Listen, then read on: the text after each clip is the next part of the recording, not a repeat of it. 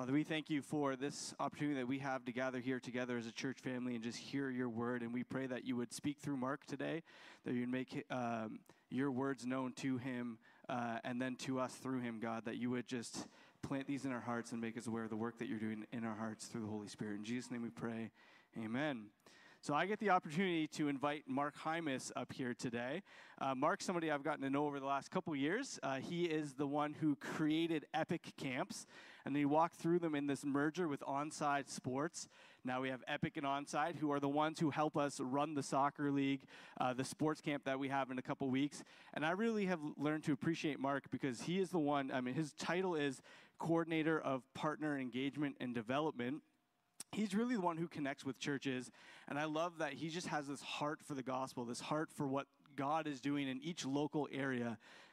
He just wants to support kind of what is already happening here and just let kids hear the gospel. And now, over the last couple of years, they've joined, and they're now a part of ministry for FEB International as they seek to share the gospel and reach kids kind of all over the nation, and who knows where else we're going after that. And one of the cool things about Mark is just at his home, the involvement that he's had in schools. I encourage you after to come up and talk to Mark and just ask him about his involvement that he's been able to have in schools and support kids that way as well. So Mark, I'm going to invite you up here, and you get to take it from here.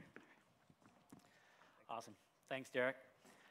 It's great to be with you this morning, and just to open God's Word together. Before that, I'll just introduce myself a little bit. Here's a picture of my family, my wife Elizabeth, and our two kids, Nathan and Delana. They're back home. My daughter's helping with worship this morning, so they had to be back in Belleville. And so, just get to journey along in life with them. Nathan just graduated from high school. He's going to Persago to do a gap year program, and Delana's just going into high school. So I'm going to lock her in her bedroom for the next 4 years, I think. That's my family. As Derek said, created Epic, and honestly, I like to say, and it's true, we stumbled into where we are. Started as a ministry very much like, I'd say, what James North is doing, reaching into some specific areas and neighborhoods, and it grew. Some other churches in our neighborhood wanted to be a part of it, and our church from there joined with Onside, and it is what it is now. I get the opportunity to work with about 40 different churches, helping them reach their community. That's our goal. Our goal is to help other churches engage their community in any way that is, whether that's through sports leagues, STEM programs, PA programs, different things like that. As Derek said, in Belleville, we're in schools 3 days a week running programs, food for learning programs, Game On. I don't want to spend a lot of time on that. Again, I would love to talk to you if you would like to hear more about that, but that's not why I'm here this morning. But for sure, if you'd like to talk more, I always love talking about what we do and what God's doing in our ministry. So I'd love to talk about that at that point. As we get started this morning, I want to share a story just to kind of lay the foundation, a little bit of what we're doing. It was almost 13 years ago to the day. It was yesterday was 13 years ago. I was in Halifax with about 30 high school students. So we loaded up 3 15-passenger vans, drove to Halifax to do a missions trip. We were working downtown, working with homeless people there, doing a lot of ministry, running camps and different things. And one of the neat things that happened was there was a local shoe store that would encourage people who were runners, when they traded in their old shoes, bring in your old shoes, would you give them to us instead of throwing them in the garbage, right? A lot of runners, by the time you finish with your shoes, they still look in good condition, but the cushioning may be a little bit, down, but that's great for someone else who may have no shoes at all.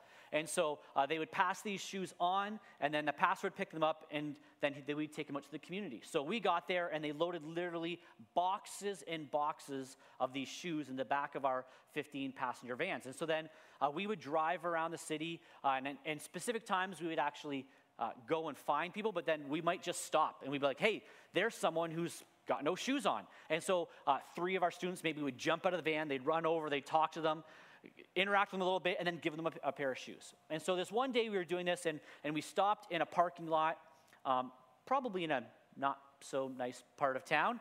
And so we stood there for about 20 minutes as some of these students were talking with a couple of people who were sitting on a bench there. And so gave them some shoes, and we drove away. What we didn't know is there was someone in a building close by who saw this and thought a drug deal was going on. And so our 3 big white passenger vans drove away from there. We get about five minutes away from there, and I see a cop car coming from behind us and some lights on. Next thing I know, there are 7 cop cars come screeching in, and this is, I'm not lying, this is not over-exaggeration like in the movies, speeding in, turning sideways, pinning us in at every possible moment in Halifax because they thought we were a bunch of drug dealers who were passing out shoes in this area. And so they come, they're kind of questioning people. It was kind of cool. So they come, they're kind of questioning people and stuff. And so I open the door to open it, and this cop literally shoves the door shut on me and tells me to stay inside. I'm like, I'm in charge of this group. He didn't care. He didn't hear what I wanted to say. They pulled the drivers out, had them open it up. And they started to laugh a little bit when we started pulling these old shoes out of the back of our vehicle and to find out what was truly going on. But the feeling of not being free in that moment, like the feeling of like being pinned in, of not being able to leave my vehicle, of not being able to express, to do anything in that was something I wasn't used to, you know. And it got me thinking about a lot of us, again, in our walk with God and just our lives, in that so often we don't feel free. We don't feel and experience the true freedom that God wants and has for us. And so as we walk through this passage today, this is what I really think God wants us to hear and experience and learn and know, is that we are free. And that he has this freedom for all of us, freedom from sin, freedom from the effects of that, freedom from shame, from guilt, all those things, and that he wants all of us to experience that in a very real way. Not only does he want us to experience it, but he's doing things to help make sure we can experience it, all right? And so if you have your Bibles, you can turn with me to Romans chapter 8. We're just going to read a couple of verses here and then try and dig into them a little bit this morning and really try and see what it is from some of the things here, some of the words here, some of the historical context of the time as to what God has for us. So again, Romans chapter 8, we're going to read from verses 12 to 17 together. But just as we do that, let me just pray for us as we dig and look into God's word together this morning. Lord, I thank you for your word. I thank you for what it means for us. I thank you that it's alive, that it's truth, that it penetrates hearts, that God, it was written thousands of years ago, but it's still relevant today, that it still brings truth, it still brings light into our lives. And so, God, I pray that would be true this morning, that as we read this, that, God, it would be what we hear, that it would be what penetrates our hearts, Lord, that anything that is contrary to it this morning would be forgotten, but that your truth would rest in our hearts, God, that it would penetrate us, that it would leave us here wanting to live lives for you. And so, Lord, as we move forward this morning, speak to each one of us individually as to where we are. In your name we pray. Amen.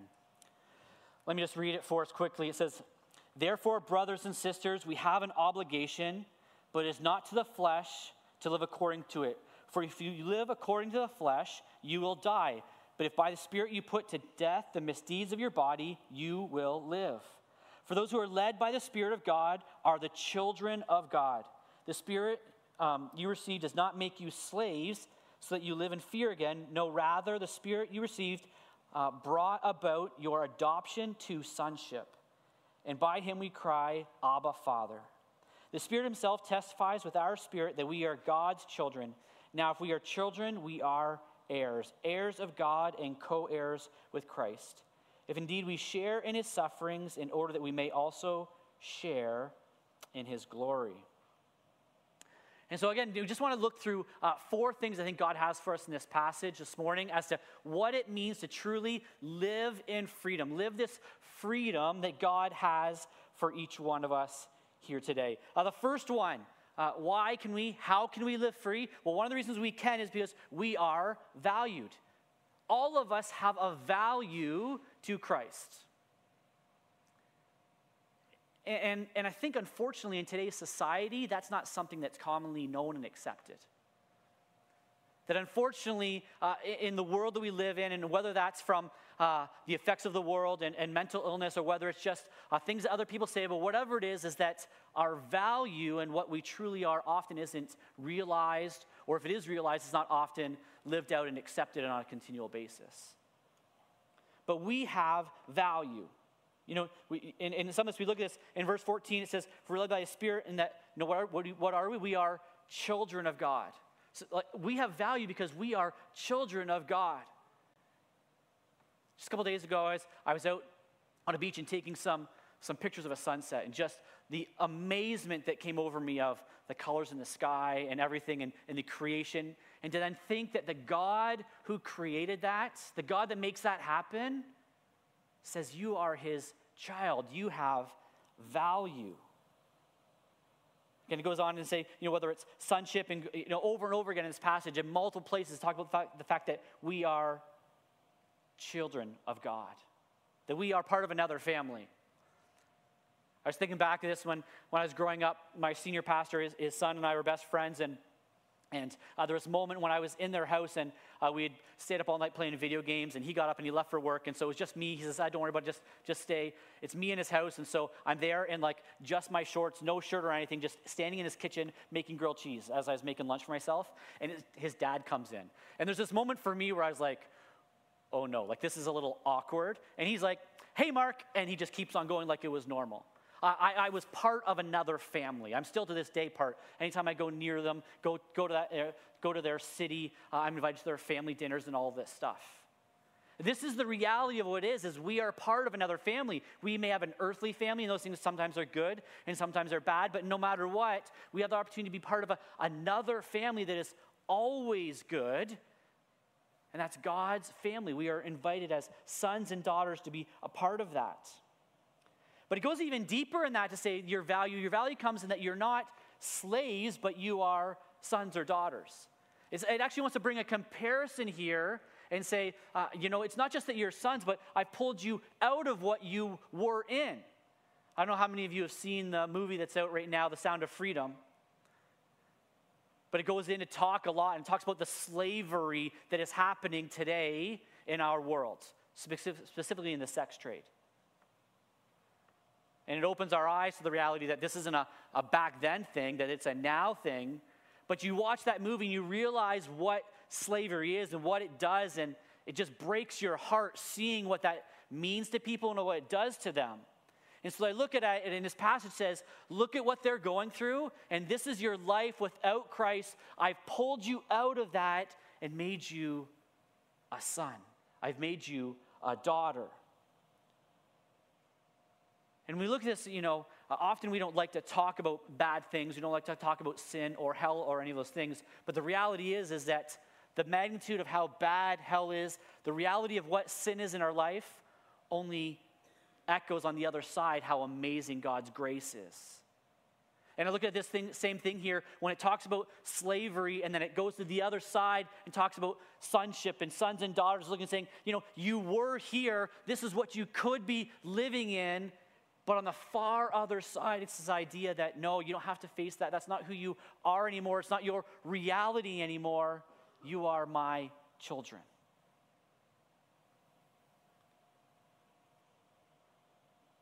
I was, as I work in schools, we get an opportunity to interact with all kinds of kids. As I said, we're in schools usually 3 days a week running programs. And so I get a lot of one-on-one kids, whether they come up and just talk to me in the hallways as we're doing stuff, or as we run programs, they'll sit beside me if they don't want to participate in what's going on, and we'll talk. At one point, this one kid, he came in, and we were playing some games and stuff, and he ran out of the gym. And so I'm like, he ran out of the gym. I better go find him. I probably shouldn't just let him run around the school on his own. And so I walk out to find him. I find him sitting on a bench. And so he's sitting on this bench, and he's bowing down on an apple. And so I'm talking to him, and I said, what's up? And he says, I'm stupid. I said, you're like, what happened? So I'm trying to dig into the situation. Is there someone I need to talk to? Was there a kid who just called him that? So I said, I think I suggested a name of somebody who might have said it. Does this person call you stupid? No, that's not what happened. I said, was there somebody else in the gym that called you stupid? No. Was there somebody in your class earlier today who called you stupid? And I go through all these things. I'm trying to figure out. So I said, who thinks you're stupid? He says, I think I'm stupid. And he goes on to over and over again, over about 5 minutes, talk about how worthless he is. And so at that point, I was just reassuring him over and over again, that's not who you are. That's not how I see you. That's not how your teachers see you. And going over and over again, talking about his value and what that looks like. 2 weeks later, he runs out again, and I go and find him. And he's got his shirt around his neck, and he's pulling it tight on his neck. And he went from that to other things, and he looks at me and he says, Mark, just give me something so I can kill myself. This kid is 10. We live in a world where sin has destroyed people and the realization of the value they have and who they are in Christ. That's one reality, and we could go through stories, maybe your story or other people's stories that you know of people who don't truly understand what it means and the opportunity they have to be God's son, God's daughter.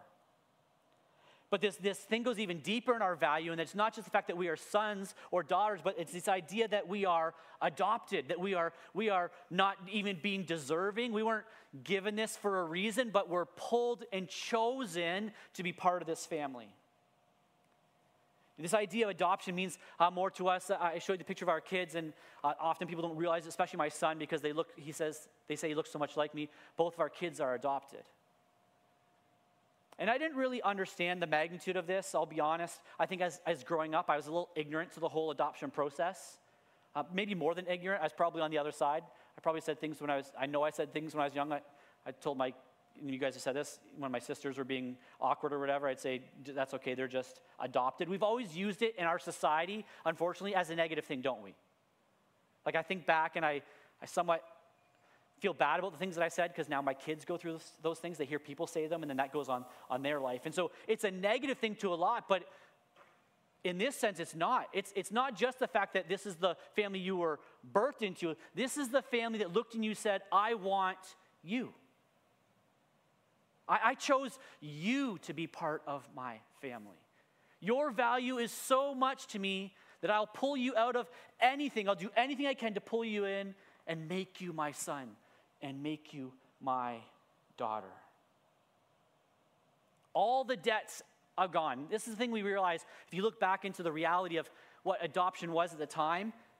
If you were going to adopt a child in the time when the Bible was written, any debts that their family had, you had to take on. So it wasn't just back then the idea of like, I'm going to take them on and bring them in and the future or what's to come. It was, if their family had debts to come, you had to say, I have to take all that on. And so the biblical thing, as we look at this, what does that mean for us spiritually? That's exactly what it's looking. Jesus is looking at us, he's saying, guys, look, everything you've ever done, I'm going to pay for it. It doesn't matter. All that's gone.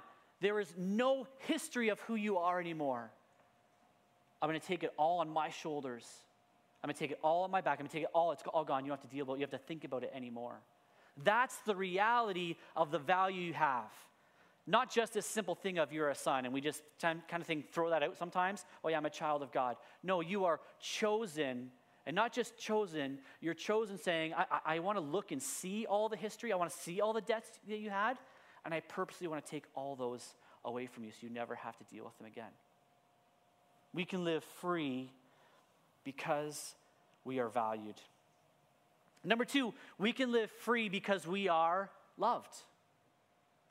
Not just value, which can kind of be this thing that's not as deep, but you are deeply loved by God. And again, I talk about adoption in the past where it said all the debts they had, they were responsible for. But now, everything going forward, you are liable for. When you adopt someone into your family, everything that happens in their life now, you are liable to take care of. Our daughter, when she was born, her bio mom had what they call amniotic band syndrome, which I had, again, no idea what it was. Basically what it was is the amniotic fluid gets low and it creates elastic bands.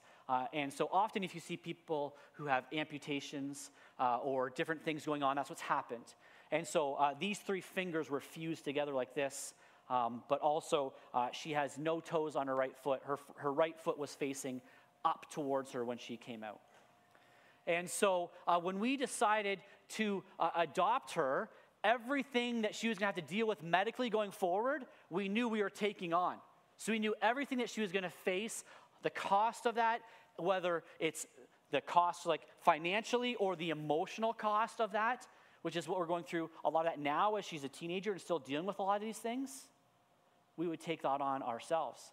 And so, again, there's the past, but the love that God shows is, I know you're going to make mistakes. I know that there's going to be things that are going to come up. I know you're going to continue to sin, and I'm going to be liable for all of those things that happen. I'm going to forgive you for all those. I'm going to take all those away from you as well. the amazing thing about the love of God is that this world may look at us and think that we're not worth it. At least that's what we tell ourselves. Right? Some of you are sitting here right now this morning thinking, I have no value. What are you talking about? Like, have you heard what other people say about me? Do you know the things that I think about myself in my head? But in the Father's eyes, in our Heavenly Father's eyes, that is the furthest from the truth. And we've had some hard times over the years where my daughter's had to hear some horrible things that people have said to her. Some when she was young and kids just didn't know better, and some as she's got older where, unfortunately, no offense, teen girls are horrible at times. And in the light of whatever, we would look and we'd say that, yeah, there's things like it's not perfect. She doesn't have toes. She has partial fingers now, all of this stuff. But here's the thing. In the eyes of her Father, she is perfect. In my eyes, I wouldn't have it any other way. Some people may say that she has me a little bit wrapped around her finger. I would prefer to say that I'm really enjoying everything I can with her in the days and the years that I have her in my home right now. We can splice words on whether she has me wrapped around her finger or the other, but we'll stay with my story for now because it makes me feel a little better. But this is exactly the reality of what it is for you and how God views you. You may look and go, yeah, but I've done this. Yeah, but I think these things. Yeah, but, and you go on and on, whatever it is that it makes you think that you're not worthy of God or you have no value, whatever. In the eyes of your Heavenly Father, you are exactly who He created you to be. You don't need to change. He loves you just the way that you are.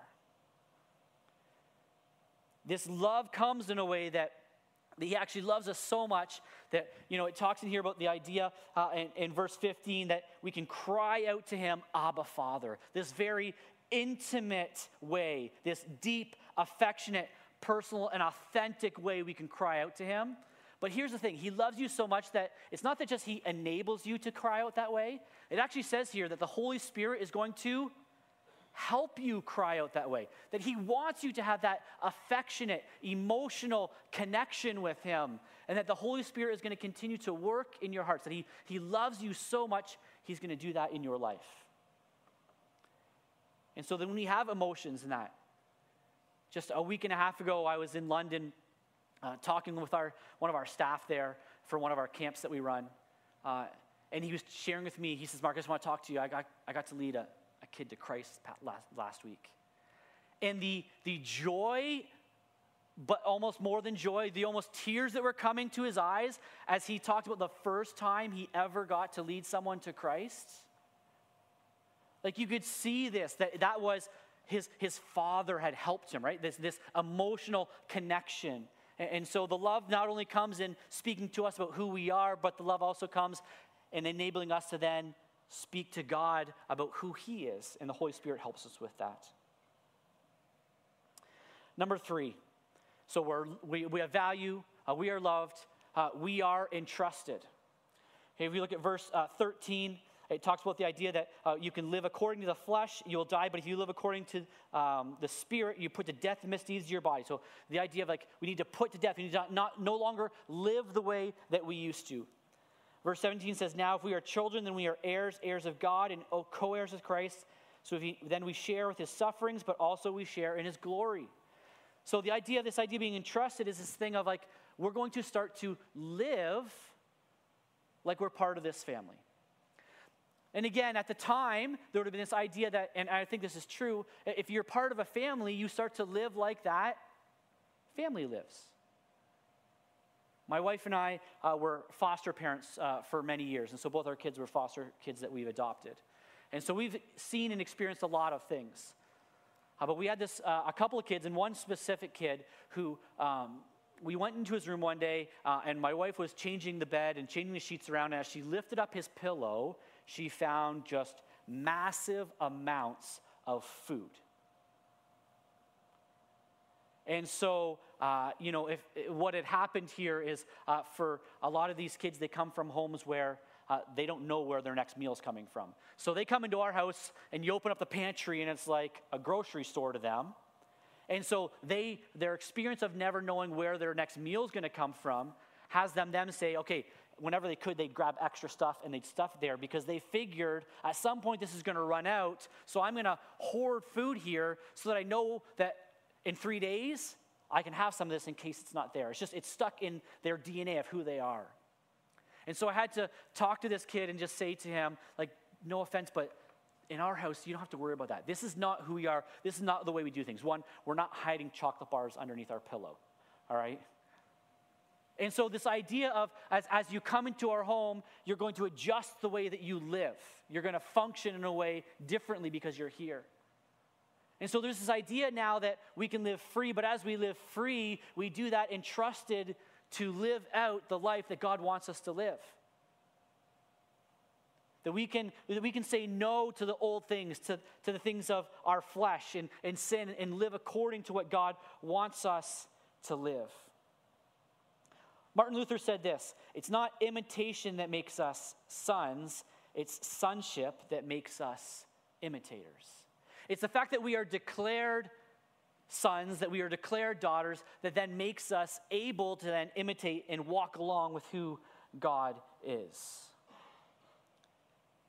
I came to this realization a couple years ago after some maybe struggles with my son that I can't make our kids be like me. Especially with us, I think there's this thing over and over again where so often people say, oh yeah, they're doing that because I can see that in you. Like, Mark, you act like this, Mark, you're whatever. But with no genetic stuff, that's not there. And so my son is great and I love him, but he is definitely not me. Like, the things that I think, the things that I do, he's not there.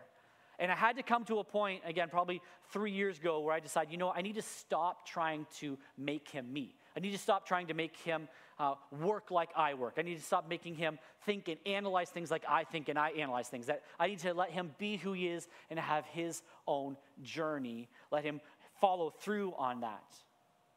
Right? You're not going to be made to be like Christ. You're not going to be made to do this, but you have the opportunity to journey through. So just this past week, I was talking with my son and somebody else, and we were actually talking about the fact that pineapple doesn't belong on pizza. And so through that conversation, he came to the point of, and he said to the person in the car, yeah, you know what? If you want to be a Hymus, you got to love meat. He says, no vegetarians in our home. And it's just this funny thing of the reality of, and a funny thing of what it means. But this is this thing, as you become a child of God, you realize that if I really want to be a child of God, kind of this is the nature of who I am. And whether that comes through reading his word, whether it comes through being part of Bible studies, whether it just comes from praying and having God speak to you about interacting with your neighbors, whatever that looks like, there's different things, but you're eventually going to come more and more and imitate what God wants you to be. We have this opportunity we're entrusted with this to go and to be. This plays out in different ways. I had a little girl, a dad come up with a little girl in our camp, and he said, Mark, I had this cool experience I need to share with you. He said, there was a girl who came, and she was sitting with my daughter. They became friends at camp.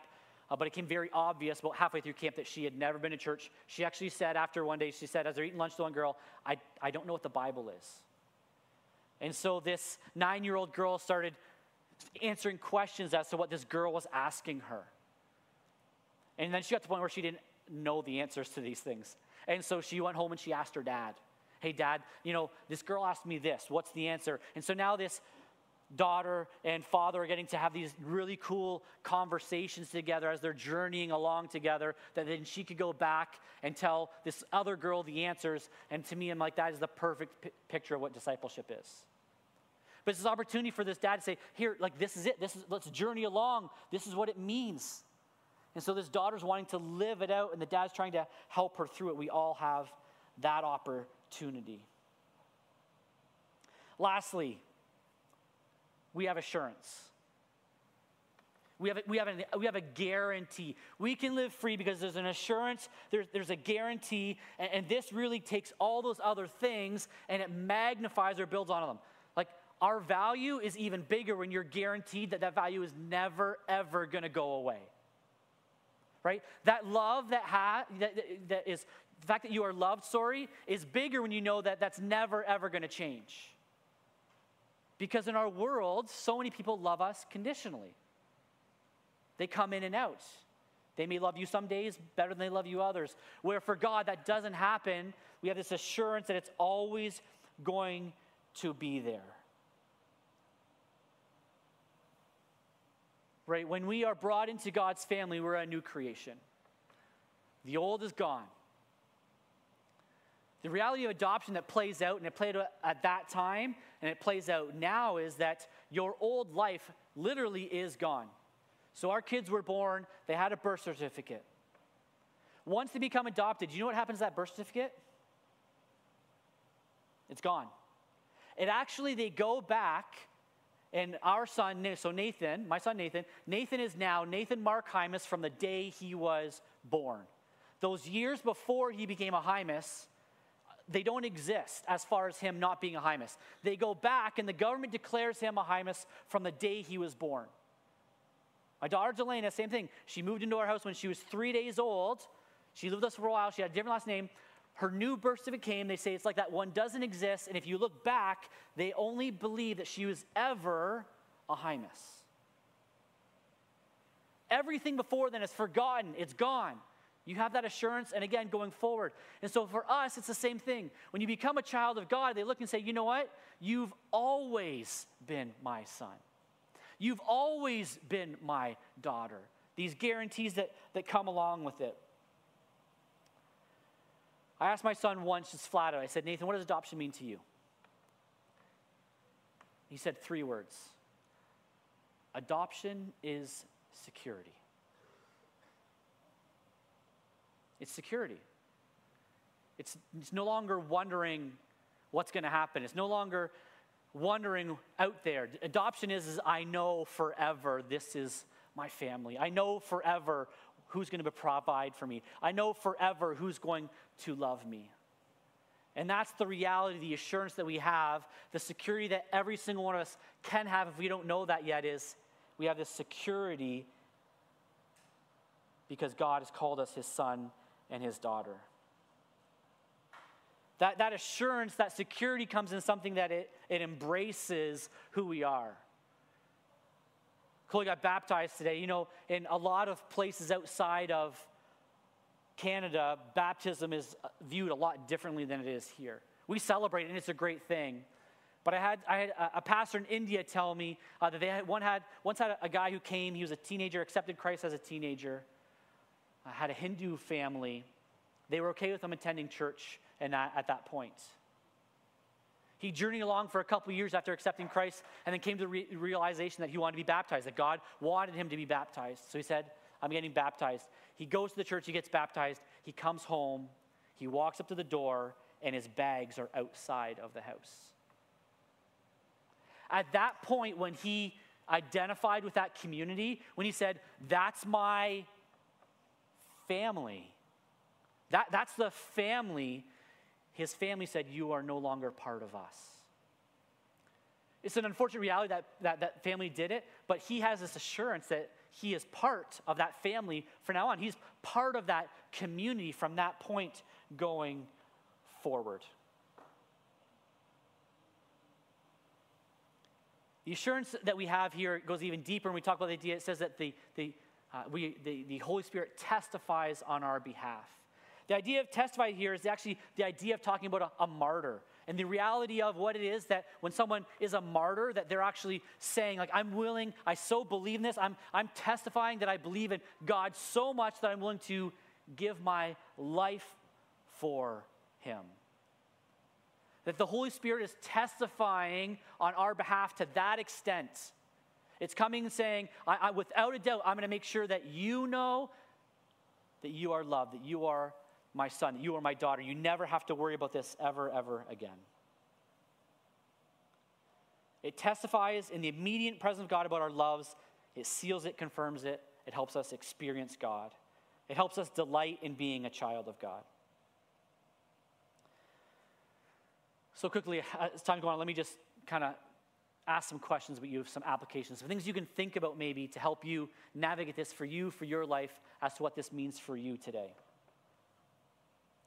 Number one, what does this mean for you and how you view yourself?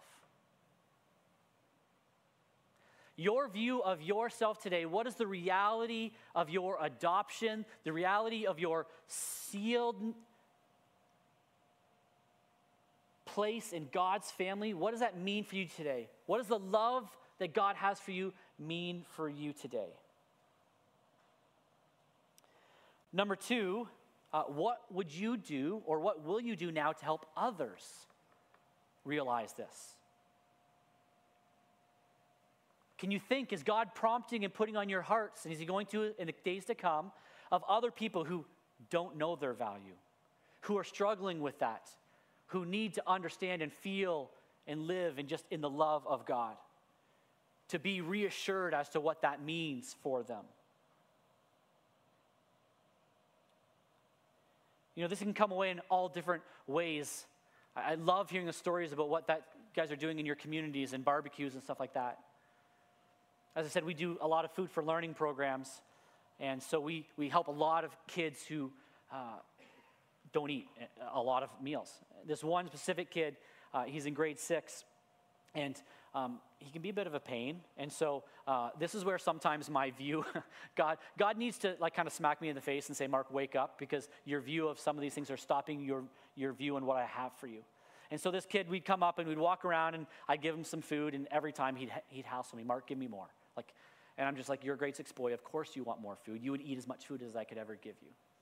And so that's what I'm thinking in my head. And so I'm like, yeah, if I have seconds, I'll bring it back, and I move on from there. And as I walk away the one day, after he asked for that, the teacher just taps me on the shoulder, and she says, Mark, like, he came with one thing in his lunch today. It was a sandwich, and the bread was covered in mold. So if you have seconds, he really, really could use it. 2 weeks later, feed him again, and again, he says to me pretty much every time, he says, Mark, can I have some more? Can you just put some more on top of that? Do you have seconds? And then he looks at the guy that we're serving with, and he says, this is Tuesday, he says, my mom told me today that we won't have any food and can't buy any more until the earliest Saturday when the check comes in. So this might be the only meal I have unless you come another day to the school and give me a meal between now and Saturday. See, God wants us to play this out. That kid needs to know his value. That kid needs to know the love that God has for him. And sometimes that comes in spiritual ways where we're speaking into them and answering questions that they have. And sometimes that comes in just feeding them. Sometimes that comes in having a coffee with them. Whatever that looks like, God is laying opportunities in your path this week, I guarantee it, to help you speak this truth in the lives of people. Who is that this week? And then my last question, what do you need to be free from today? What is it in your life that you need to be free from?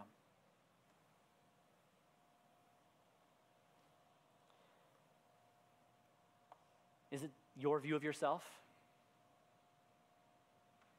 Is it some sort of lack of forgiveness? Is it sin in your life that's holding you down?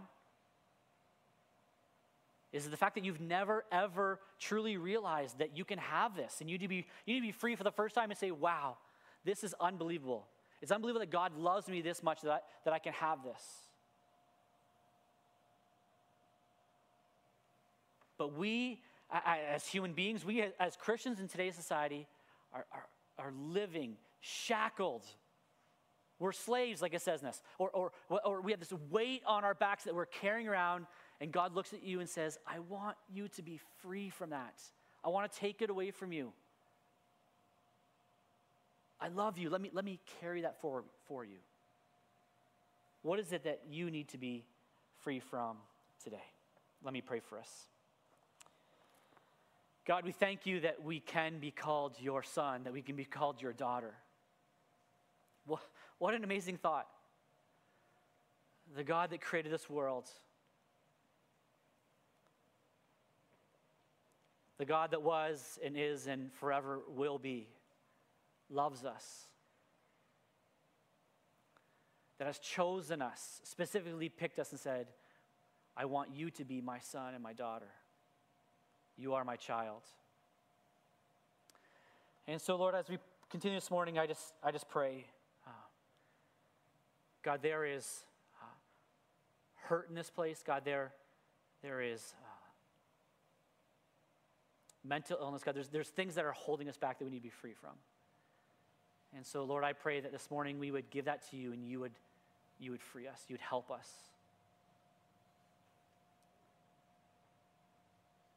But Lord, also, we have the amazing opportunity to be your ambassadors, to go into this world and help people understand and realize these things. And so I pray for specific appointments for each one of us this week, where you're going to lay people in our path, and that at those moments, God, I pray you'd give us the courage and the wisdom and the obedience to step in, and God, help them to realize that they are loved, that they are valued, God, that they can be your sons and your daughters and what that means for them. And the Lord, then as you do that, that you would work, that your Holy Spirit, as it works in our lives, would work in their lives as well. In your name we pray. Amen.